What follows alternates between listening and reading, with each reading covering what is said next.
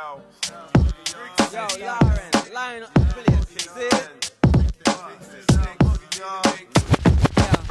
it's funny how money changes situations. Welcome back, everybody, to another episode of RSPN Uncensored. I am Mark. Of course, he is Jeff. Yo. We're doing this a little bit backwards because, again, we're in an era of time right now that is a little bit opposite of what is going on currently in the country. Yeah. Some places are beginning to open up and start getting a little bit more comfortable in beginning our economy once again. Thankfully, very thankful for Jeff and I that we do not have to worry about that as of right now. Jeff and I actually have a fatback TV on as we are watching a little bit of MTV. A much better time, I would say, to watch MTV. There's a little bit more entertaining television than the 24 hours of Rob Dyrdek that MTV actually shows as of right now. And before we go any further, I'd actually like to ask you this question before we get into episodes 7 and 8 of The Last Dance. Jeff, where do you stand in this current area of summer 1998? I feel like we cannot go further before we actually take a stance, because it looks like at this point in time of life in 98, everybody is beginning to set up their stances on this very, very critical time that is going on in music. Where do you stand between the Backstreet Boys and NSYNC? Oh man, that is a great way to start this off, because I think that may be more important than The Last Dance. Let's see. I have respect for both sides. I loved TRL. I know you did too. We had kind of spoke about this like a year ago, but I loved TRL. I love NSYNC. I feel like NSYNC had just a little bit more of that urban vibe at times. Is it JC's? Is it JC's? What was the line for that black song? Times. He wears some do-rags here and there, but they were definitely trying to take some of the culture. But I don't think it was on purpose. Maybe it was. I don't know. But I'm more of an NSYNC type of guy. But I respect the Backstreet Boys. Because right now, the god Max Martin is putting in plenty of work. Yeah. Has work on the Backstreet Boys' debut album, at least, which came out apparently 2 years ago, until they actually started releasing things in the United States in 1997. Same thing with NSYNC. I have just learned that I had no idea that the actual debut NSYNC album that has a complete different cover than the one that you would see on DSPs with it's like a little bit of a light blue and an orange, and it has all 5 of the members. If you actually take a look at the initial German release of NSYNC in 1997, this cover looks highly embarrassing. At this point, I really don't blame Timberlake for wanting to not want it. Come on, bro. I mean, just please look at this cover. Look at this cover of JC's hair right now. Hold on. Let's see. Chris Kirkpatrick's. It's really disrespectful to any form of culture to call those dreads. You have Last Dance. You have. Oh wow, I see it. He put Tone in the corner, and you look have at Timberlake. Face. Look at JT's face there in a maroon V-neck. Wow. And it only took a couple of months for them to be ragged up and having a little bit of ghetto. So what is the line from JC? I'm really disappointed that I do not remember this line from Bring It All to Me.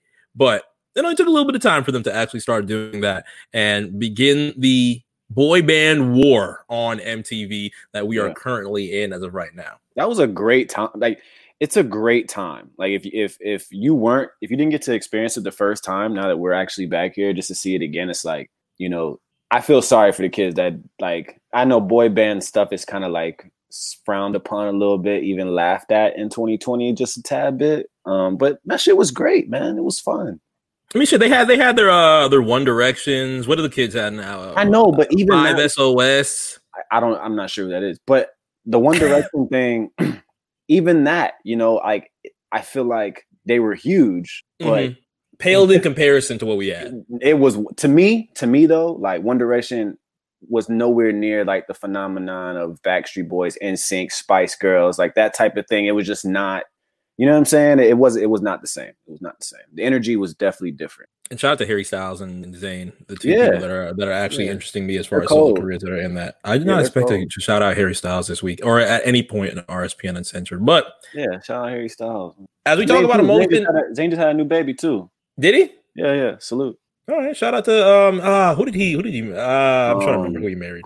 The model. She's gorgeous. I forget her name too. This is awful. But happy Mother's Day. And we didn't even bring that up. We're talking about Backstreet Boys and NSYNC. We did not wish a happy Mother's Day to all of our listeners, whether you are a mother yourself, whether you are celebrating your mother as well. Best wishes from us, from Jeff and I, as we are in a much different time, of course, but we can still make sure to shout out everybody for their happy Mother's Day. Hope you actually did enjoy it yesterday. But as we talk about emotion, and we talk, well, not necessarily about boy bands, but we talk about emotion as well, I would like to start realizing that we're getting to the area in The Last Dance where we're starting to get a decent amount of emotion, or trying at least to get a decent amount of emotion out of Michael Jordan, you would say, right? Mm-hmm, mm-hmm. Yeah, definitely. I mean, coming up, we didn't see much of it until he wins, but just on a regular day-to-day thing, we kind of see him as this,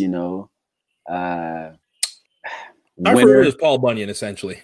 Yeah, he's just a winner who's like a little bit of attitude, but seeing, icons get emotional I think it's just a part of the story. Like, we want to see it as the viewer. And so far, Michael hasn't really dove too deep into emotion in that type of sense. We've seen a lot of the winning. We've seen a lot of the hot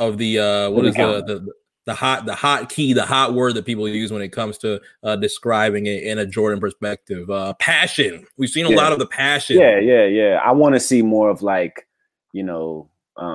insecurities and those type of things, like to make not the winning. Obviously, you're going to be emotional winning a championship, but I'm more interested in the insecurities that he has, or the things that bother him that would make him emotional. You know what I'm saying? You don't see a lot of that because I think he was just so busy making sure that he always looked like a leader. So, yeah. Exactly. And a lot of that has been internalized for the most part. I mean, we've seen emotion from his Hall of Fame speech. We've seen emotion from, of course, the service of Kobe Bryant as well. But we don't really see too much of what it came from those championship years that he had in those early 90s, going up to his actual return in the late 90s and winning the championships that we have to provide the documentary that we have today. And so far, the producers are trying to pull it out of Michael and haven't really got a deep amount of that yet. We saw a really brief glimpse of it last week in between episode 5 and 6 of The Last Dance, where we start going down the road of Be Like Mike. Not only the actual commercial itself, but what it is to actually be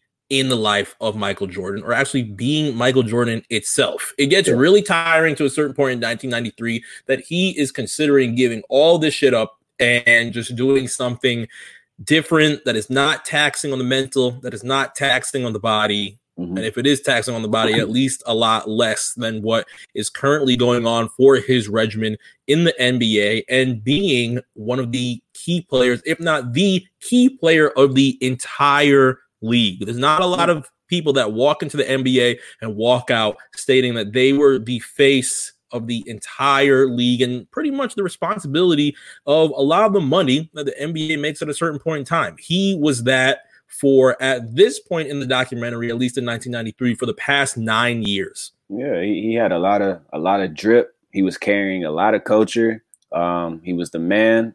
Everybody wanted to be like him, had the best sneakers. It was just one of those things. The energy was different, and I think, to me, that's the true groundwork that was being laid out, was that, you know what I'm saying? I mean, you could say, when we skip ahead and get to the later of the 90s, that was like the pinnacle. But I think without that swag and without that groundwork being laid out to Be Like Mike shit, man, we wouldn't have it like this. Sometimes players, they become great just off the energy that they're being fed. You know what I'm saying? Like, that shit is real. So I think that had a lot to do with it. Now, the effects that come from Michael's energy is something that is discussed a whole lot in episode 7 and episode 8, to the areas that we hear from specific players of the things that were called tyranny from Steve Smith in his book of the Jordan Rules in episodes 5 and 6 as well. But as we start seeing that start to simmer, we see where Michael starts to get in a mental space to actually give a whole lot of this up. And can he do that and feel good with himself as he moves forward into another life? We start seeing that in episode 7 and episode 8, but I will give a little bit of a warning as we start getting to that. I did get a little bit of a visitor within this past week. Is that so?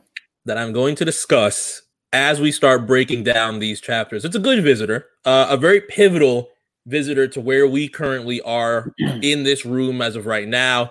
More specifically, my own existence.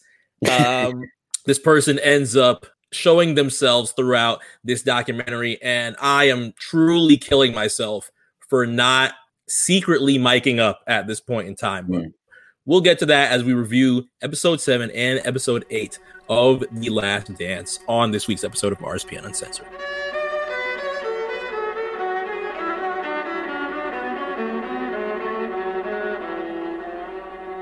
My stripes show like regiments, military intelligence. So last week we ended up getting much closer to the beginning of the 1998 NBA playoffs. They had a little bit of a scare in February where they ended up playing the Utah Jazz, and they were a little bit concerned on if they were to reach the NBA Finals once again and meet the Utah Jazz. How would that actually end up playing out? Because Utah looked very strong compared to the fight that they had in 1997 in the NBA Finals. And truthfully, if it was going to happen again, it was going to be a monumentous matchup between the Utah Jazz and the Chicago Bulls for Stockton and Malone to actually face Michael Jordan in his last year once again and try and stop him from getting an NBA championship and walking out and bowing out essentially as a champion. Yeah. But to start off that road for the Chicago Bulls, they have to start their first round, and they're going to face the John Calipari, scumbag himself, and and what's wrong with Calipari? Man, it's a long story because if we start getting into Calipari, then we start getting into Kentucky, and it's like a whole nother.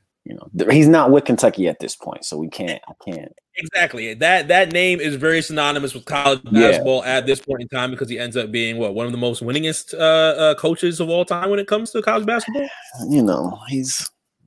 Does this conversation make you very uncomfortable as a no. I'm a Husky, so like there was some battles there, but whatever, man. Kentucky is Kentucky, man.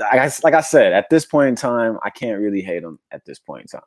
In your favor, at least Calipari is still in the NBA, and his two main threats are not people like Anthony Davis. Yeah, they are now Kerry Kittles and Keith Van Horn, and that is not a slight. No, I mean to Kerry Kittles and Keith Van Horn, but you sure? They go. It's not a slight. I mean, they had moments on the New Jersey Nets. Cool. Kid's not there yet. So he's not. They don't really have too much of a huge threat and to face the Chicago Bulls or at least beat the Chicago Bulls or even get a game against the Chicago Bulls because Kenny Smith does not. Now we're getting. It's not Kenny Smith. Kenny Smith was there laughing and saying, pretty much not giving a shit about it. He was like, "All right, clean sweep. Let's get to the next game." Yeah, that was green. So the Bulls start playing the Nets, and Kittles and Van Horn are coming out swinging a little bit. They're cooking up a little bit. Something that was not expected for the 98 Chicago Bulls. And Bulls end up winning. But they end up winning game 1 in overtime. In true Last Dance fashion, we don't see any type of clip of what brought it to overtime in the first place. Yeah. It just fast-forwarded. We get, Bulls win in overtime, and we get the fallout that comes from that. Reports that were saying that Michael Jordan looked exhausted. Right. He was tired, been carrying the load. World on his shoulders. Apparently he's exhausted. Yeah, it's coming to the last few weeks, the final months of Michael Jordan in his career, and in the first game of the first round, he's looking fairly winded. And it's something that you start seeing that people have not seen since 1993. And for one of the first times in the documentary, we actually get a good transition. What happened in 1993? And we zoom into 1993. Of where we left Michael in 1993, at least, with the three-peat that he had just won, beating the Phoenix Suns. So nice transition, right? You said exactly. We're getting into an area where his gambling is being discussed almost daily. Mm-hmm.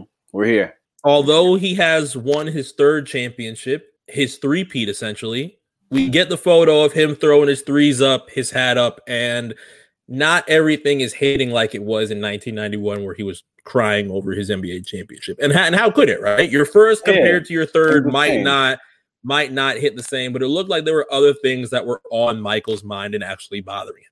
Yeah, I mean, I feel like, obviously you get your first one or your second, you're going to be a little bit more emotional about it because of the position it was, your first or your second, and he's grown up as well. So to him, this is business as usual, right? You know what I'm saying? Like, oh, whatever, let's get it. So now the summer of 1993 comes, and he does a celebrating the way that he has always done with his father. We start seeing some conversation from Michael in present day, of course, and it looks very hard for Michael to discuss this. We do not get the tears as of right now. He seems like he is holding it back, but being able to discuss the type of friendship just that he had with his father in general, not even from a parental perspective, is something that is still very hard for Michael to this day. All right. And the documentary goes into an area in the summer of 1993 where Michael and his mom, of course, Dolores Jordan, they lose contact with James for a couple of days. Let's say 3-4 days, a few days. Exactly. Yeah. A few days pass, and it's not the most frequent of things to happen, but nobody's truly worried as of yet. Michael knew that, sometimes he goes back down to North Carolina, hangs out with friends, might be doing X, Y, and Z. And it's something that's common. He's not really worried as of yet, and neither was his mother. Yeah. But he specifically quoted that as soon as she started worrying, that is when he started worrying as well. Yeah. And 3 to 4 days start turning into 3 weeks. Right. I think was it his brother who said, it's unusual for him not to kind of keep up with the family. Yeah. So as 3 or 4 days turn into 3 weeks, we start getting the news reports that his car was stripped and hidden in North Carolina. There's not really a specific culprit as of yet. We don't know how it happened. We just know that his car is stripped, his car is hidden, he's gone, nobody knows, until August 13th of 1993, where his body is found in a creek. Yeah.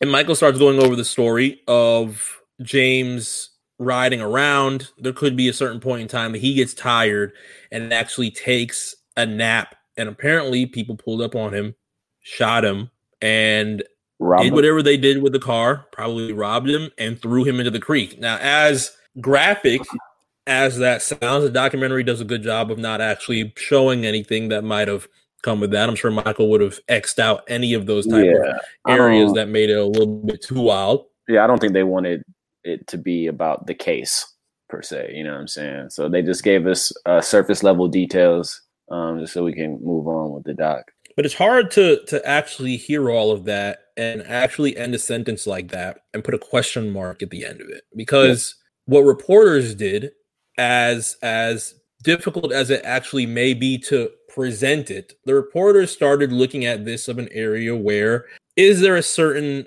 story that we are actually not getting out of this? And is there something that's hidden maybe? Yeah. Right. It's something that has been folklore on the internet for a very long time. People have actually credited it to this. And as far as my knowledge is concerned, again, this is an area where I'm 2 years old, I do not know if there's much concrete evidence that shows that this is a direct link. But what Michael Jordan has had to deal with the past few weeks is a lot of silence, a lot of difficulty taking on these rumors of gambling. Right. Real quick, man, it's like, I know Jordan's been retired for a long time. So going back to the millennium and being in 2020, 2019, 2018, Twitter, social media, if you haven't seen the Michael Jordan got his dad killed, haha tweets.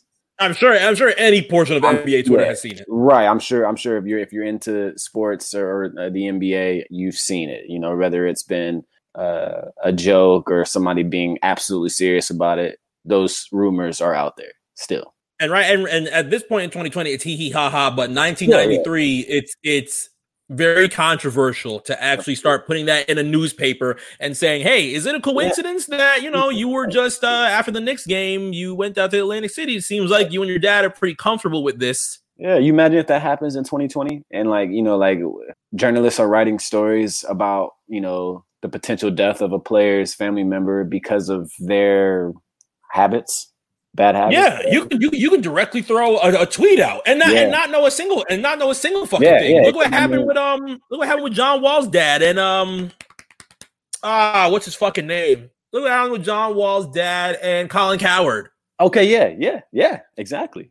I mean, you can't just you definitely can, especially in 2020, you can't just go off the limb sending out tweets, especially if you're a high top, a top journalist out here, because there's gonna be people out there that just run with it. Exactly. It's an area where you can be comfortable now and rise speculation without really having to take account for the fact that you are now putting this in a newspaper, or the fact that you're writing this in a book, as you would be in 1993, and not having too much of the areas on the internet at that point in 1993 to actually put something up and be like, hey guys, it's a conspiracy, and do a whole Reddit thread of things that you are starting to actually consider. So as they start blaming Michael is pissed. I do not know if I can really blame Michael at that point at all, because a lot of it just starts coming out in a very uncomfortable area. And as uncomfortable as Michael is right now, we remember what Magic had said. You guys are going to drive him out of this game if you guys keep talking about things like this. Yeah. I mean, bro, I don't know. I mean, if I was in that situation, and I know for a fact that regardless if gambling is a bad habit or whatever, if other people are questioning my habits of how I spend my money or put my money on the line, and I'm this type of player, and the media is attacking me, saying that I may have had something to do with my, my father passing. I mean, I wouldn't want to, you know what I'm saying? Like, it would take a lot out of me as well. And granted, this is not your father that you haven't seen in 20 years. This is not your dad that might show up to a couple of games and XYZ. You see him literally every single championship win, every single important point of his life and his career in the NBA so far. And not to mention, the documentary does a good job letting us know that the NBA itself embraced Jordan's father. You know what I'm saying? So not just was he a part of Jordan's career, he was a part of the NBA in a sense, he was a proud father. He was the father of the greatest player of all time.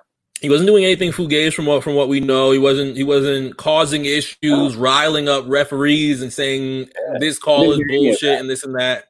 Being very positive. Yeah. Apparently everybody that talked about him, on this episode said that he was just a very positive, outgoing man. So as Ahmad Rashad flies out, very close friend of Michael Jordan, Jordan's mom making sure that he knows he has to be thankful of the points of his life that he was actually here to celebrate with Michael. Michael starts getting into an area where he wants to leave, and he doesn't really look like he's blinking at saying this type of request, essentially. And Jerry Reinsdorf is still thinking this is a joke because, again, Michael Jordan, biggest thing in sports at this point in time. So as much as Reinsdorf is shocked, he says, you can't retire until you talk to Phil. Right. And they have that. I respect that. Yeah, they have that conversation by themselves, nobody on the side to try and influence any things. And as much as Phil was not the biggest fan of it, he understood it. And I feel like anybody from the outside looking in can start viewing that and understanding it 17 years or how much has it been? Yeah, 17 years down the line. Because in 1993, it's still a huge shock to actually hear that a player like Michael Jordan, especially after winning 3 championships, now wants to go. But in Michael's words, he has no more challenges and no more motivation. And I believe him. I know we're going to get into the rumors about why he may have retired early or whatever, but I actually believe that it was the reason that he said, no challenges. He didn't have the heart for it at that very moment. And I think there's nothing wrong with that, especially after all the things that he accomplished. And obviously, his father passing, it wasn't the same. It just wasn't the same for him. And I respect that. And the other point is, like you said, the biggest name in sports, right? Who would walk away from all of that, right? If they didn't actually mean it. You feel me? So it's like if I'm at the peak of my career in that situation, just three-peat, I'm the mega star, be like, Mike, I got everything I need, and I decide to walk away. The reason has to be pretty deep. And we've seen a fairly shocking moment in the NBA, not even 2 years prior, as Magic Johnson provides his HIV speech. And that is an area that shocks the NBA to its core, really. But as we get into 1993, the NBA now has to prepare, especially David Stern specifically, has to start preparing for losing another one of his athletes that have made the NBA the huge conglomerate that it actually is as of right now. So We fast forward all the way out to October. It's game 1 of the ALCS. The Chicago White Sox are playing. We get one of the nastiest fits that I've ever seen in my entire life. Yeah, if you have not seen this photo of Michael Jordan in this jean fit, man, throwing out the first pitch. Yeah. I was first introduced to it through a photo. I had not seen the video. So seeing this was actually something that was very funny. But that fit, I mean. It is nasty. So he throws out the first pitch, goes all the way back up to the box that the Bulls owners are actually in as of right now. And within hours, we start getting reports in this game specifically that Michael Jordan's about to quit. He's about to leave. Yeah, I had no idea about this, by the way. So this was all new for me. Having that type of information leak out while he's while he's attending a game. I'm sure it was new to Michael too, because he hauled ass and sped off in the 7th inning and zoomed out with his car. So he's not providing any type of answers. He's not confirming, not giving anything. He's going to do this on his own merit. And as of right now, it looks like Michael is very focused on his own merit. Doesn't have it right now. A lot of things are going down in his life that he wants to be able to grab a hold on to certain things and actually do things that he wants to do for himself. You're right. So now every single media outlet in the entire world is here for this announcement. People are camped out in front of small TVs throughout the entire world. Times Square is lit. Everywhere is going to go wild for this moment that Michael Jordan is going to announce that he is leaving the NBA. They refer to it as looking like the Last Supper because you have Reinsdorf, you have Krause, you have Phil Jackson, you have David Stern. Yeah. And it's all Michael Jordan just saying, the definition of retiring is you get to do anything you want from this day on. And it doesn't necessarily mean that maybe one day I'll feel like coming back, possibly. But as of right now, he is very content in what he is saying, that he wants to move forward with something else. So everybody's shocked, everybody's crying, everybody's having certain type of emotions. And truthfully, David Stern should have been crying because I would have been completely afraid of the pocketbook at this point.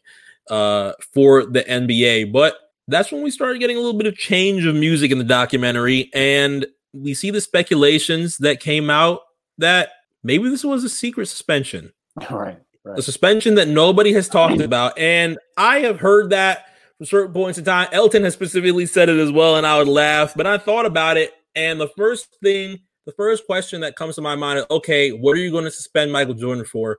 Because can you suspend Michael Jordan on these certain areas of gambling? And I struggled with that type of issue of how to actually suspend Michael Jordan for that, right? Yeah, I can't wrap my mind around it personally.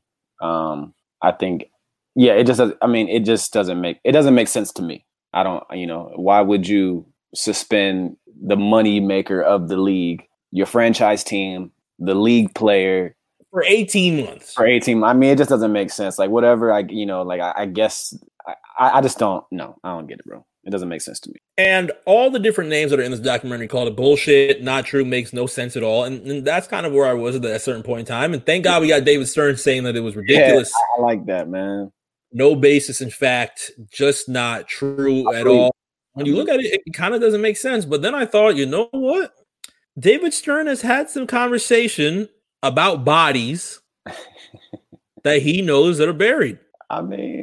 Is this one of them? I don't think so, bro. This is a quote that he has had at least years down the line. So we do not hear that at all in 1998. But there has been some controversial things in the NBA. One of which being Tim Donaghy in the 2002 Lakers. There's many different things that you can try and pull out to say, okay, David Stern probably has hidden certain types of things in that. Could this be one of those?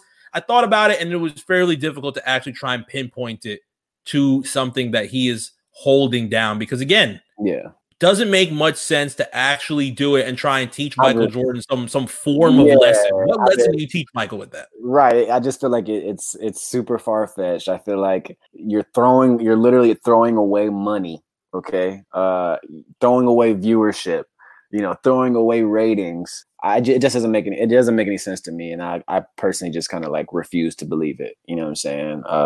And gambling at the end of the day is still a personal matter, right? I mean, you're a grown man. If you want to throw all his bread away on chips, nigga, so be it. You know what I'm saying? I mean, it is what it is. I don't really know. You know what I'm saying? I don't get it, man. Now, thankfully for Michael, he can move forward with a lot of this and realize that he is going to do something that he wanted to do as a child, that his father wanted to do specifically as a child. And one of the reporters even said back in the Dream Team of the summer of 1992, he told him specifically, I'm going to shock the world and go play baseball. Before he even entertains the area of a three-peat, he said, I do it right now, but Bird and Magic never won 3 in a row. So again, that's some real shit though, huh? We have heard his interest, retire, but I won 3 in a row. Eh? Yeah, the two biggest icons in the NBA for the 1980s. As the Lakers and the Celtics fought through an entire decade, none of them ever pulled off a three-peat. And that has been on Michael's mind as far as topping Bird, as far as topping Magic in some of the biggest ways possible. He wants to be able to pull off a three-peat. Now he's gone. There's no opportunity for 4.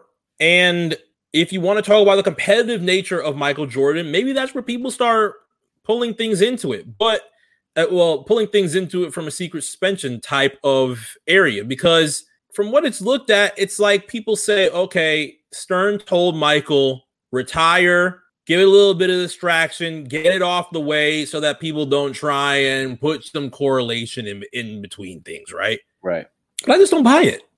Oh, man, I feel you, bro. I mean, I'm with you. Now, one thing that actually surprised me was that Reinsdorf kept paying his contract, which felt like a slap in the fucking face to me, because Scotty's sitting over there eating water sandwiches for $2 million. And you're not passing him any bread. While meanwhile, Jordan leaves and he's getting $3 fucking million, not playing the sport. He said, I feel like Jordan was underpaid since he's been here. I'm like, underpaid? Listen. I feel like I have no idea when Jordan redid his deal with Nike, but I mean, he may have been underpaid in the sense of like how massive he was. But what kind of contract were you supposed to give him with the current cap at that time? You know what I'm saying? So like maybe he's just saying, as great as he was he actually underpaid?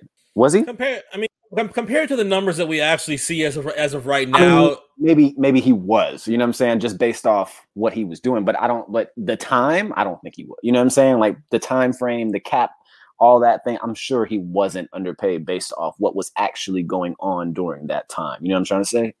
Yeah, and in 1998, I mean, his max contract is like, ooh, Michael Jordan's getting the big money. It's like $30 million. Right. I mean, today he's a $200 million man.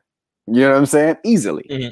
Yeah, exactly. You know? So I mean, but when I heard underpaid, it's just like you know the white guy meme of his eyes widen up. I'm like, underpaid. No, I feel you. I mean, yeah, I get it, bro. Like to keep paying him the $3 million when he had other players on his roster not getting what they deserve was, a little weird.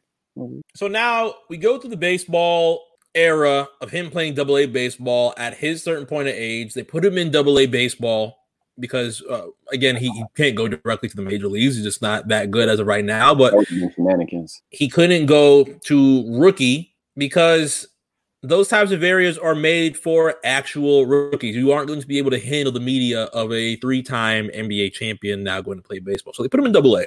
And he goes to the Birmingham Barons. I feel a little bit embarrassed for the goofs that are laying on the damn ground to try and sneak a peek of Michael Jordan underneath the damn gate. Hopefully they're able to watch this documentary and see themselves and start to question what they were doing in 1990. Yeah, if I saw myself doing this shit, I'd be like, nigga, what the fuck was I doing, bro? But the Barons manager saw respect for him very early, and there was a 13-game hitting streak, and that got a little bit of interest. But then he started getting worked, and they were like, man, let's expose him. Throw him a couple of curveballs, throw him a couple of different shit, and they start exposing him crazy. Right.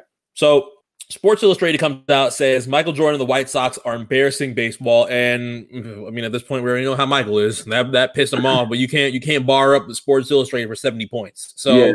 I mean, I look, who's turning down Jordan though for a chance to work out for their baseball team at that time? I know that Jerry owned them as well, so it was different. Like the situation was different. But I'm just saying, like, if Michael Jordan at that time, the biggest athlete in the world, says he wants to try out for your baseball team, I feel like do it. You're gonna do it. You want the press. It doesn't matter whether he's good or not. He's gonna suck. You want the jersey sales. You want everything that comes with that. So for them to people to come out and say, they're embarrassing the MLS or whatever, it's like, come on, bro. Any one of y'all would have had him come and try out for y'all. You know what I'm saying? It just is what it is. He's Michael Jordan. So now he felt slighted from that Sports Illustrated information and starts working. Space Jam was hilarious, but go ahead. Yeah. His. I mean, we're gonna discuss his areas of motivation. Yeah. Ends up doing fairly well after this criticism, and truthfully, after a while, he knows that he's not going to be able to dominate this. There's not going to be a major league stint out of all of this, at least as of right now. He just wants to be one of the guys. He just wants to work hard, use his ethic to try and make something out of this, and end up doing very well with it. We fast forward from August '94 all the way back to '98. Where Tony Kukoc is worried that Jordan was going to knock his ass out. Yeah. At least from what he sounded like. Scott Burrell is damn near shaking in his seat because he's getting barred up. Mm-hmm. And we get, at least from what we are considering throughout this entire documentary as of right now, the two most important quotes from this entire documentary. Yeah.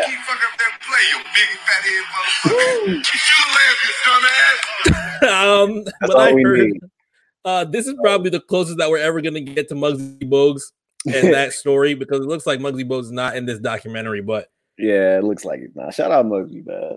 Bueller is specifically saying people were afraid of him, and we're his teammates. And truthfully, listeners, how can you not?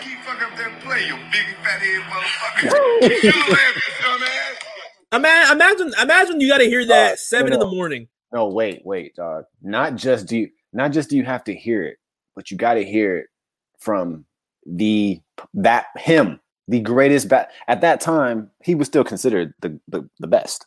Mm-hmm. So it's like you can't really. What are you supposed to? It's one thing if like Jimmy Butler comes and says it to me, right? I'm like, all right, whatever, nigga. Like, you're kind of an all-star. But then kind of an all, y'all with these. But then, if Jordan says it to me, I'm like, yo, Jordan is straight disrespecting me right now. I feel awful. If you just had your eggs, you just had your coffee. It's 7 in the morning. You're trying to wipe the cold out your eye. You're getting practice right. Shooting up a little bit, and this is what you're hearing. That's what makes you. That's what makes you like, yeah, you know what? It is Mike. That would kill me, bro. I'd be so upset. You know what I'm saying? He said it was such he meant that shit. I know, and it's that's like a Monday for Scottie Pippen. He's already seen it so much, he's just like laughing at it. Right. But Scott Burrell is just like, shit. I don't really know what to tell you. We can't speak back to Mike. What are you gonna say to that? I don't know, bro. I mean, you say nothing because that situation is out of your hands at that point. So now anything you say to him it's like automatic reflect because it's Jordan, bro. Yeah. Thankfully for his case, we go, for whichever reason, all the way back to 1993 once again, because now, thankfully for the Bulls, they don't have to deal with this voice at 7 in the morning anymore. Now it's Scottie Pippen, who's a little bit more calm and has the responsibility of being more controlling, as Phil Jackson now has to source everything through Scottie Pippen. And Scottie Pippen specifically states that he dealt with this type of communication a lot different than Michael did. You start seeing him with arms around BJ Armstrong and stating that, we'll switch things differently in the next play. We'll do X, Y, and Z. We'll do this and that to be considered as teammates. I mean, he just had a little bit of a different strategy of talking and maybe a much better amount of patience than Michael did. So they had nobody yelling at him. They got up plenty of shots, according to Scottie Pippen, now that Michael is gone. Happy, man. He was shooting. And everybody's happy, a little bit more comfortable. Come on, guy, let's play. He was just a good guy. He's happy. We got him. Was that your Scottie voice? Did you like that? That's not really Scottie, obviously. I thought you would have been like, come on, fellas, let's go ahead and get again. You haven't noticed yet, like when I mimic people, I give them like this fucking Mickey Mouse voice. I have noticed that. If I'm mimicking a girl, I do the same thing, but then it's just Minnie Mouse. So it's just I don't know. I'm not like you, bro. You are very good at changing your voice to sound like somebody else. That's amazing, dude. It's an amazing. I don't have my Scotty. I don't have my Scotty voice down yet. It's not the easiest thing to do. So if I'm mimicking somebody, it's never gonna sound like the actual person. Rarely. If I had a Phil voice, I would have ate so crazy. Oh my god, I would have ate so crazy. Yeah, it would have been great.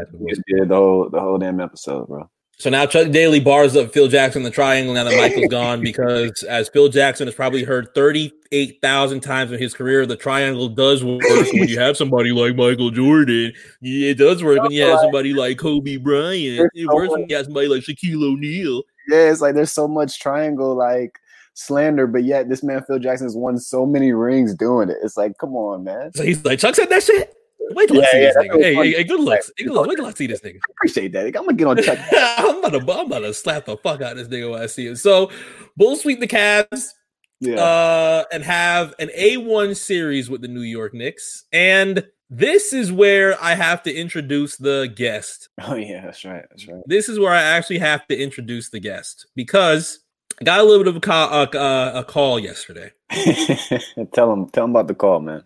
It is a call again from somebody who is very responsible for my being, and is one of the, well, at least half at least halfway, and is one of the bigger Michael Jordan fans that you will find at his age. And he calls me, and I swear to God, I really should have mic'd up yesterday once this conversation went in a certain area, but it ended up getting fairly emotional. Not emotional, but dramatic at certain points in times. My dad calls me yesterday and says, "Should be watching that Last Dance, right? You still like that LeBron guy?" And I'm like, "Are you fucking kidding me? Are you fucking kidding me right now?" So that goes into an area of discussing things with LeBron James and Michael Jordan in an area that I don't want to talk to my dad about this work, because he's just gonna say things like, what is he? Was he 3-6 Mafia? What is he? You're lucky Kyrie bailed him out. And I'm just like, you know what? Nigga, my dad be like, I'm not even watching the league no more. This shit trash. My dad still watches the league, but he's just like, how many game sevens did Jordan play in? And I'm like, bro, who the fuck cares? Honestly, get our dads mic'd up and let them throw their opinions on what happened at this point in time, and it'll probably be a massacre on here, but it'll probably be entertaining. I am so over rings conversation, because there's just, as we are seeing from this documentary, there's many different things that we could talk about with Michael Jordan. I don't want to discuss the amount of game sevens that he had. I don't want to discuss the finals that he won. We are well aware of statistics. Man, we know, man. We know. We're well aware of statistics. So as we have a small conversation with LeBron James and Michael Jordan, we start getting into a conversation that happens literally in the remainder of The Last Dance. I'm a little bit upset because he spoiled it, but he did provide some insight that the documentary didn't even provide, because he can spit a lot of these Bulls games in that era from mental, and specifically remember who was there, what had happened, what he was doing, so on and so forth. So we have the second round of the 1994 playoffs between the Bulls and the Knicks, right? Mm-hmm. This is something that I actually end up learning, and it's an area that my dad did not bring up, but we'll discuss what he actually brought up in a moment. Pippen sits out in the funniest fashion, because he starts realizing that Phil Jackson wants to set up a play that has worked literally all season for Tony Kukoc to try and win this game over the New York Knicks, right? Mm-hmm. I think the Bulls are down 2-0, and they need to win this game. They need to get this. They want to win the game in Chicago. They're going to Tony Kukoc, and Scotty's like, "Hey, I'm the guy that got us to the playoffs. You're not going through me. All right, I'm just going to sit down and not get up." So everybody's like, "Hey, you got to bring the ball out," and Pippen's refusing to get up. So apparently Phil Jackson goes, "Fuck him, bring the other guy and let's go." I mean, what, he's got to coach, bro. You got to keep coaching. Like, what's he supposed to do? I just love fuck him. Yeah, fuck him. That seems like to be a characteristic for Scottie Pippen and the Bulls for the past couple of years. He threw the meditating Zen shit out the window. I'm telling you, that Zen shit gets put to the side very, very quickly. And so, coach, he's like, you know what, fuck this nigga. So they run the play, and I'm thinking, Kukoc is about to get blocked. Kukoc is about to screw this up, fuck this up. He's gonna clank it. He wets it the fuck up, and Phil Jackson walks off like, I told y'all niggas I got this funny shit. thing about the Kukoc shot was like, he said it, he's like, I hit a few game winners in regular season. Yeah, he's like, I hit a few game winners from time. I mean, it worked. Blah, blah, blah. And then he wets it again. And I'm like, oh, Pippen, you are an asshole. Yeah, no, at that point, like, I'm like, if I'm Pippen, like, I'm sitting there like, damn, I'm a dick, like I'm an idiot. So now Cartwright, they all go to the back. Steve Kerr's like, I mean, I don't know what to say. We kind of like both these guys. I mean, you know what I'm saying? It's kind of hard. So Bill Cartwright is now in the back saying, you know what, Scotty? You let the entire fucking team down. So now Scotty is crying as well. They're all worried that, all right, Scotty's not gonna be able to live this down. So he's like, all right, we're gonna hold it down. We get the infamous Pippen body on Ewing. Right. Spike Lee's pissed. Now the Bulls' job in the final game in New York, but this is where my dad brought up an area that was interesting to me, because as much as he's been a New Yorker his entire life, he was a huge fan of Michael Jordan. And as the Bulls got eliminated, he was just like, you know what, fuck it. Whoever goes up against the Rockets, fuck it. Let's just I'll look at the Knicks. I'm not really cheering for the Knicks, but I would have appreciated the Bulls going over them. And as of right now, is huge Knicks fan. But an area that did not get into the documentary, where Scottie Pippen had a foul on Hubert Davis. Yeah. Closes out the series. They're about to win by 1 with 2.1 seconds remaining. John Starks throws a pass over to Hubert Davis. If you have not seen this play, I want you to go on YouTube, type in Scottie Pippen, Hubert Davis. It should be the first video that you see. Yeah, Mark's dad basically put me on as well, because, you showed me the clip before the show, and my mind was blown. So now as that happens... If that happens in 2020, nigga, I mean... Hubert Davis launches a 3. Scottie Pippen takes all of his 6'9" body and leaps the fucking Hubert Davis, tries to block the shot. The ball goes clanking on the side. They call foul. Phil Jackson is ready to swing on the first person he sees, because this has now costed the Chicago Bulls a win against the New York Knicks, and the New York Knicks end up going to the NBA Finals. And this has been a call that has been debated for X amount of years. There's a terrible, terrible comment in the YouTube comments that says, very glad with this referee pass cost them the series and Pippen's legacy. All right, look, first of all, we don't have to be thankful for the ref passing away for that call. It was an awful call, true. Extra green. But come on. And as far as it ruining Scotty's legacy, I think that's a little overboard. Had it have been a huge plus to Scottie Pippen if he was able to get the Bulls to the NBA Finals without Michaels, hell yeah. Sure, but I'm like, his legacy is still intact. Like, I'm not looking at that moment like, you remember that he could have done it without Mike, but that wasn't cool. So no, I mean, it was definitely a bad call, 100%. But I don't think it ruined his legacy. By the way, what happened in the finals? Oh, the Knicks got bought. Okay, cool. Let's keep going. Yeah. So as that happens, the I'm sorry. End of the episode. I mean, what a huge smile to put on my face. I love that energy. I had to feed that to you. So the end discussion of episode 7 ends up being with Michael being a nice guy, and whether or not he has certain feelings about sacrificing being a nice guy to pay for the price of winning. And you know what? He says, I never asked them to do something I didn't fucking do. If I'm a tyrant, that's on you, because you never won any fucking thing. And I'm like, yeah, there we go, Michael. Let's fucking shove it to him. But he ends it in an area where he's discussing that, and you know what? We get tears. We get them. Yeah, it's not really explained. But I just feel like, because they were talking about him being a bit of a dickhead, or was he nice, or was he, a bad guy or not? And I just feel like having that conversation, especially during the interview process, is like, I did what I had to do to win, and it takes sacrifice.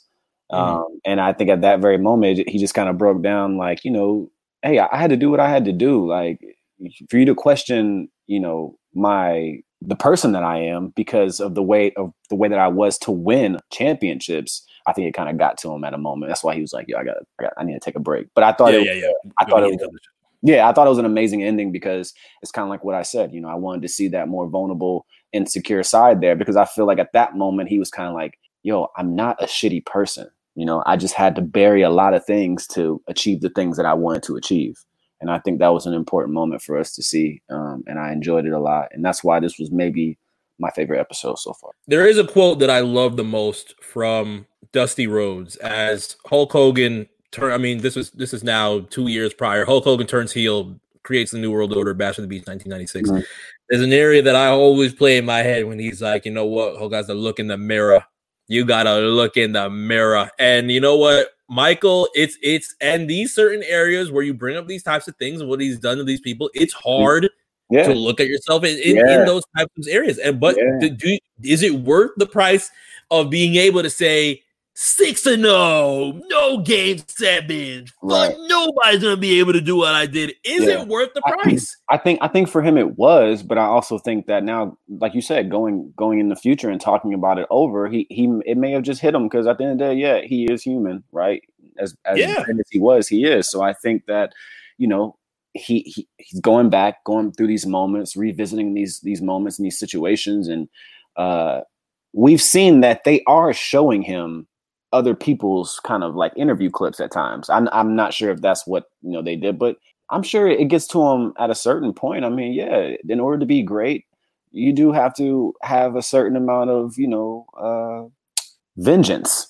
You know, you got to be a little bit of a vengeance is a great word from Michael Jordan. Yeah, no, I mean, you do, you know, I mean, it just is what it is. And I think that he sacrificed some of his character to be great. And I think that's what he was trying to explain. But at the same time, he wasn't just going to come out and say, look, I'm not a shitty person. I'm not a bad guy. But it just got to him. You know what I'm saying? I mean, they're reminiscing right now. So it happens. Now, in episode 8, we actually see two people that end up not necessarily escaping, but move on from the winning ways of the Chicago Bulls and start going into different areas as we get back into the 1998 NBA playoffs. So as episode 8 begins, you get Jordan back. We're back into the area of they just beat the Nets. Now they're going to play the Hornets. That ends up being another series that everybody's like, okay, just go to the conference finals. Yeah. But you have BJ Armstrong, a person who is more than aware of what goes on with Chicago and tells Glenn Rice, you know what? I think we can get some for him. Yeah. And he knew he had the key, starts wetting Steve Kerr the fuck up and worked the fuck out of Michael with 26 seconds left to give him a 5-point lead and is pointing at Scotty, pointing at Mike, pointing at Phil Jackson, going crazy, high-fiving. They just got the Bulls. It is now 1-1. So now everybody who expected this to be a sweep and moved on to the remainder of the series, now they just lost the first game in the playoffs. Michael says, you know what? You should have knew better. He should have knew better. He had one good game, and he was taunting at the end of the W, and he paid for it. He's playing R&B, swinging a bat. Ron Harper's like, are you mad right now? That scene it's like watching a fucking maniac. Yeah, exactly. He's like, no, should I be mad? And he's just practicing his swing. He looked possessed, my nigga. And not the worst, but the best part about it was the R&B music playing in the back and him smoking a cigar, and he's just kind of like, he's zoned the fuck out, dog. If he would have knocked Ron Harper's bald ass head off his shoulders, I would not have been surprised in the least bit. That scene is crazy. Like, he looked like a freaking maniac. But David Aldridge brings us to a story that happened a couple of years ago, and here we go to a 1993 pushback to Bradford Smith, who ended up having a 37-piece on Michael Jordan's head, and we get the story that apparently Smith walked up to him and said, "Hey, Mike, good game, bud," and that set up a fire under Michael that they played the next game in Washington. Yeah. And he lights him up for 36 in the first half, right, and drops 47. And they asked Michael years down the line, "Hey, did that thing with Bradford Smith actually happen where he said good game and you whooped his ass after?" He's like, "I made that shit up." So I'm like, all right, it's crazy, bro. Like, he made up a situation to drive himself. You are a maniac. That is absolutely, like, you're a maniac. Like, I mean, he literally made up a situation to drive himself. He'll light a fire. It's like, yo, I never said that shit. I swear to God. Yo, y'all gotta believe me. I swear he made this shit up. Everybody's like, yeah. 4,700 head beat. Shut up. Yeah, take that. So now, as we start beginning to see that Michael is willing to do anything to psych himself up, we see that the Bulls win against the Hornets in five games, get completely lit up. He targets BJ Armstrong for the remainder of the series, and he's like, "Shit, I knew I had one good game, but goddamn!" So now we're gonna face the Pacers in the Eastern Conference Finals, and we move all the way back to 1995 with Michael Jordan still in baseball. Yeah. Reinsdorf says if Michael stayed with baseball, he would have made it to the major leagues. Possibly true. It looks like he was more than willing to put in the work ethic and actually do it. I think that's what it's about with him, right? I mean, if he could put in the work ethic, I think he would have made it to the league, but I feel like he could have made it putting in half the work ethic because of who he is. I mean, I know that sounds awful, but like I do think that unfortunately, caliber would bring in a lot of bread. Now, unfortunately, in Michael's case, the MLB ends up going on a strike around that area, and as the documentary states, they have one of the worst ideas of all time in putting some replacement players to actually play in baseball. And as they scouted Jordan to actually play for the White Sox in these type of areas and maybe be a replacement player, he said no. He did not want to cross that picket line and be one of these replacement players to try and continue things with the MLB. So as of right now, he's not really doing too much. And he calls BJ Armstrong in 1995. This is separate from what we just discussed 3 years afterward.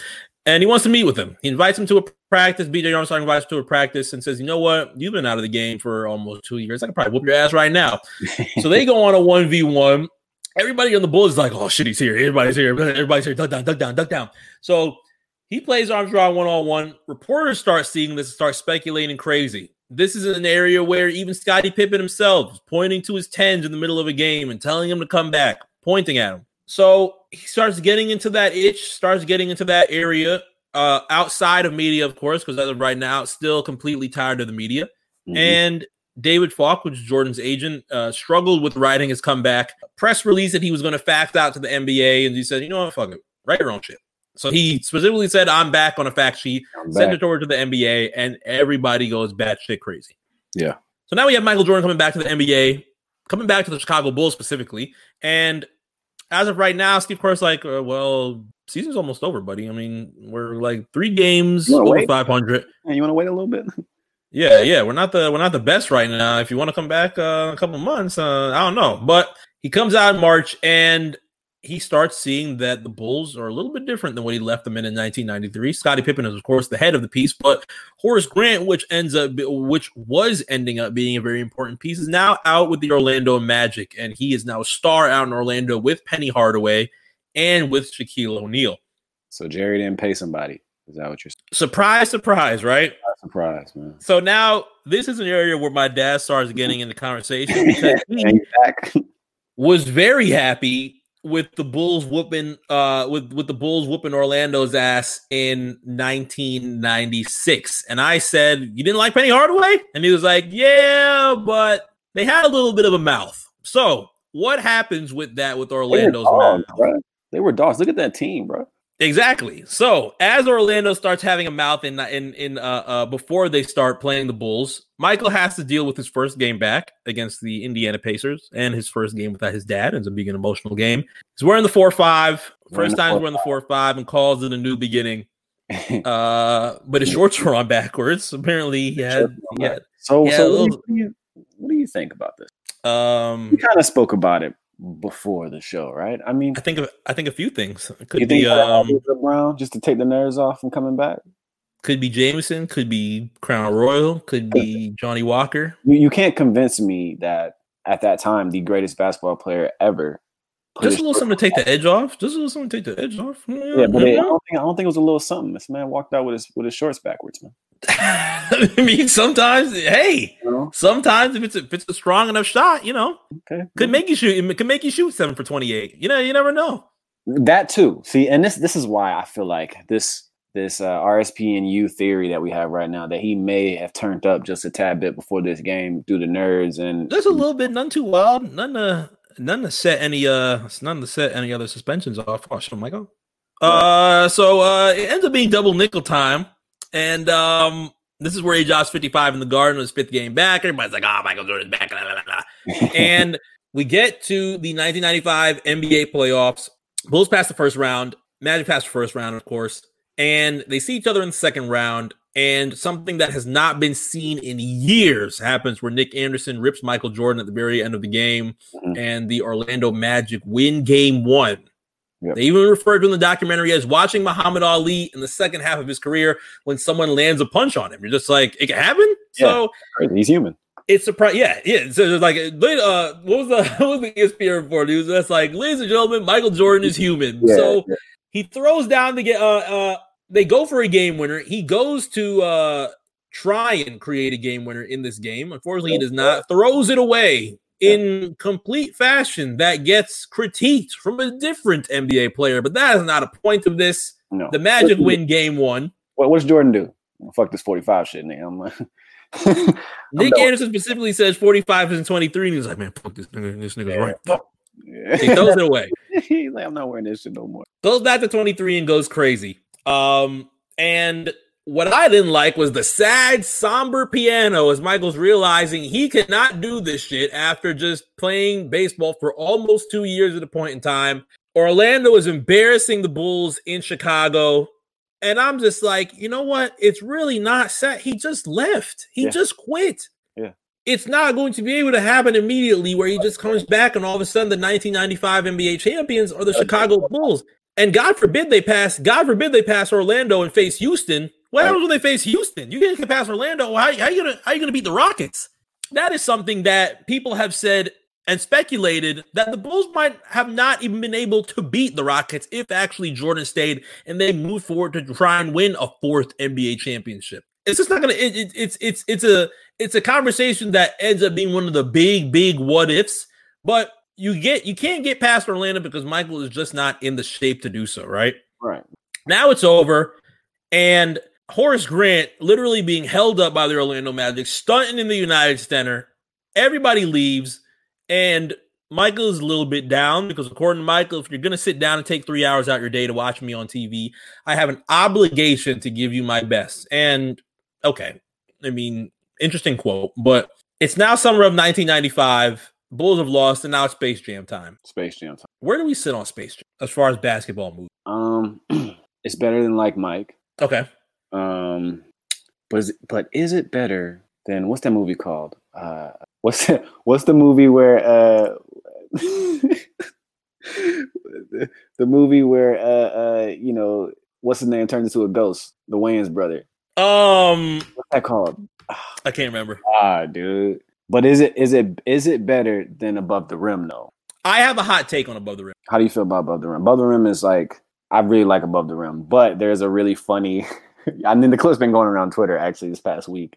When he threw the alley to himself, he threw that.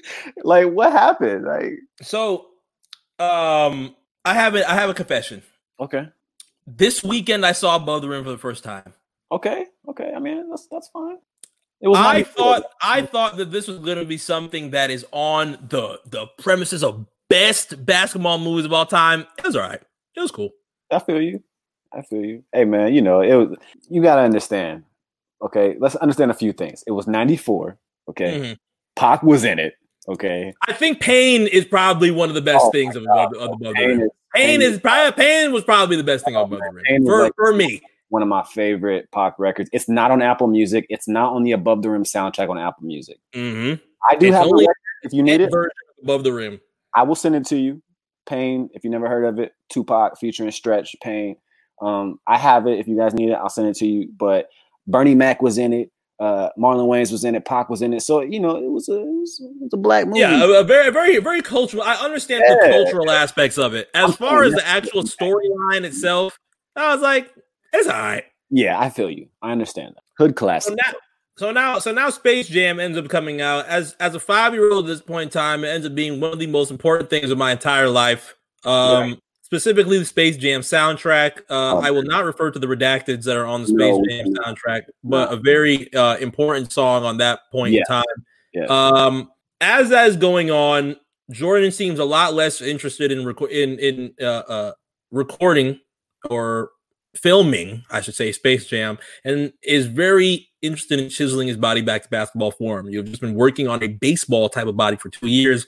Said that his baseball body was a lot more chest, a lot more shoulders. So he wanted to work out and have a specific gym as they did all of his filming. And as they did that, he invites Reggie Miller, he invites Juwan Howard, he invites Dennis Rodman, he invites Patrick Ewing, I'm sure for joking purposes, invites Sean Bradley, and they are all fighting each other in certain types of exhibition games where it's just like, you know what, he's getting the best competition, and truthfully, he's getting some of the best competition from what it looks like out of the Eastern Conference. Yeah. So now he's inviting some of his best people that are out there, and just like, you know what, if I'm going to be able to get through this in 1996, I have to face the best. I have to get comfortable with playing versus the best. And the documentary goes into everything that happens with the 72-10 Bulls. They beat the 1971 and 72 Lakers and their 69-13 record, and end up being the best basketball team of all time at that point in time. Not a lot of people were very uncomfortable in saying that, especially with 72 wins. They're the first 70-win team at that point in time. But there was a road to get to there. And Michael is now more than comfortable to get back into that tyrant type of atmosphere.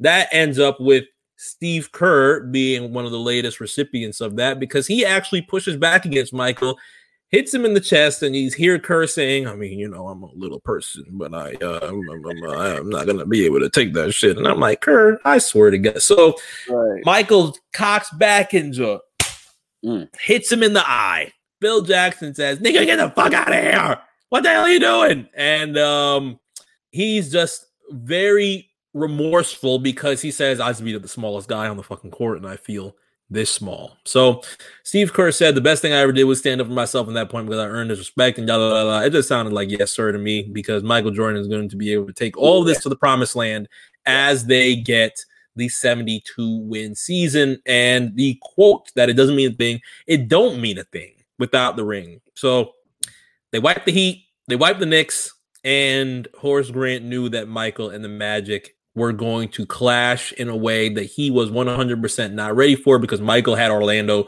on his mind all summer. So the Bulls sweep the Magic and end up going to the NBA Finals in 1996 against the Seattle Supersonics, which were a good team, but apparently it's viewed as the greatest mismatch in NBA Finals history. How about that? Oh. Something to consider, right? Even if Gary Payton says, you know what, a lot of people thought we were underdogs, we were still a damn good team. Reporters calling it as the greatest mismatch in NBA Finals history. And how could you really match it? Despite that Gary Payton and Sean Kemp and George Karl end up creating some good magic out there, how are you going to go up against 72 wins? So according to Michael, before this even begins, he has a little bit of a rapport with Gary Payton. You know, he walks over and says, hey, what's up? Are we going to have a good game? And Gary Payton just walks off. All right. And he's like, oh, you didn't say hi? All right, I'll show you. And I'm like, what a fucking psychopath. Psychopath, bro. So that goes up to him barring the fuck out of Gary Payton, working him to the area where they go down 0-3. And George Karl is discussing trying to take Payton off Michael Jordan down 0-3. And Gary Payton's like, you know what? Fuck that. I'm doing what I want to do specifically. I want to stay on Michael Jordan. I just won Defensive Player of the Year. I am going to lock down Michael Jordan. Mm-hmm. In my head, you go down 3-0 in the NBA Finals in 2020, it's a wrap. We're moving over to the summer. We're moving over to Summer League. We're moving over to the remainder of the season. So they get 2 games. 2 games. Sonics get 2 games. They make it 3-2. We're not getting swept. And Michael is watching this conversation. Gary Payton was like, hey, if I did that shit from game 1, who knows? There might have been a different conversation. And he is letting out the biggest roar of laughter. And I'm like, oh, you are so greedy. This is crazy. So they win the championship on Father's Day. We get the iconic area of Michael Jordan in the back, crying very heavy with the basketball in his hand. Another piece that I really do commend 2K11. God, I love 2K11 so much. I know, man. I know you've brought that game up maybe 3-4 times already, but you're absolutely right. I mean, it was legendary. They really just covered all the bases, and it was just a game that Michael Jordan was 100% not losing on Father's Day. But episode 8 ends going back to 1998 for the Pacers and the Eastern Conference Finals, as Reggie Miller has had multiple different years knocking off the New York Knicks and trying to get to facing Michael Jordan to at least make the NBA Finals. This is his biggest point in this time at this certain stage. He says, this is it. You are going to retire Michael Jordan. If he is the one to do so, he is going to have a huge type of chip on his shoulder to be able to do that. But episodes 9 and 10, we have already discussed, are still in the works. So as these episodes end, I would expect some really good conversation from Reggie Miller from the Indiana Pacers and what it took for the Chicago Bulls to get over the hump of beating Indiana and heading to the 1998 Finals, more than likely for episode 10 against the Utah Jazz. Will there be many different areas that we have to kick back for? I don't really know as of right now, because I feel like we've covered a lot of the past. Yeah, we really have. I'm trying to figure out what we're missing here. I want to, I'm trying to think what I really like. I would like to see a lot of these things in the Eastern Conference Finals. I want to see the huge shot that he hits to win one of those games in the Eastern Conference Finals. I can't remember which one, but the 1998 NBA Finals, that entire conversation is going to be something that is very nice. So it's a full game, for God's sake. Exactly. That might end up being the entire episode 10. We might take a whole half of that episode 10 to just be able to discuss everything from many of the different talking heads of the Chicago Bulls, because they have many to talk about. But it will be our final week next week in RSPN Uncensored as we cover episodes 9 and 10 of The Last Dance. And all in all, I liked what came from episodes 7 and 8 a whole lot, because again, we're getting more of what we wanted in 5 and 6, a little bit more vulnerability and conversations towards Michael Jordan and what actually goes on in that head outside of the statistics that are talked about for years to come. You know, they cleaned up the timeline a little bit. Still a little bit all over the place, but it's a little bit more forward. Like I said before, I think episode 7 was still my favorite episode so far, but 8 was great. I think these sets were very, very good. Now, as we get close to next week, I promise if there's any form of conversation, I will provide that as a bonus episode, because my dad and I can literally go for minutes on end on these types of conversations. But I promise next time it actually does happen, that will be mic'd up. Anything that you'd like to say before we move forward and get closer to our final area of RSPN Uncensored? Oh man, we gotta find a way to keep this shit going when this shit's all over, man. Give us another doc, man, or bring basketball back soon, hopefully, as long as everybody's safe, man, so we can get this thing going. We can actually start reviewing. Now that we have that conversation of certain movies, we can actually start reviewing. Have an area reviewing these types of movies like Air Bud and goddamn Joanna Man and shit like that. That'd be hilarious, bro. We could. I think that might be the next venture as we get closer to July, because Stephen A. hasn't confirmed anything yet. I have the perfect movie. I texted to you. Check it real quick before we get off air. Let's take a look at this. We are not watching Just Right for not content purposes. I refuse. Let's cut the I am not watching a comedy movie for that. Nope, I'm good. We'll see y'all next week.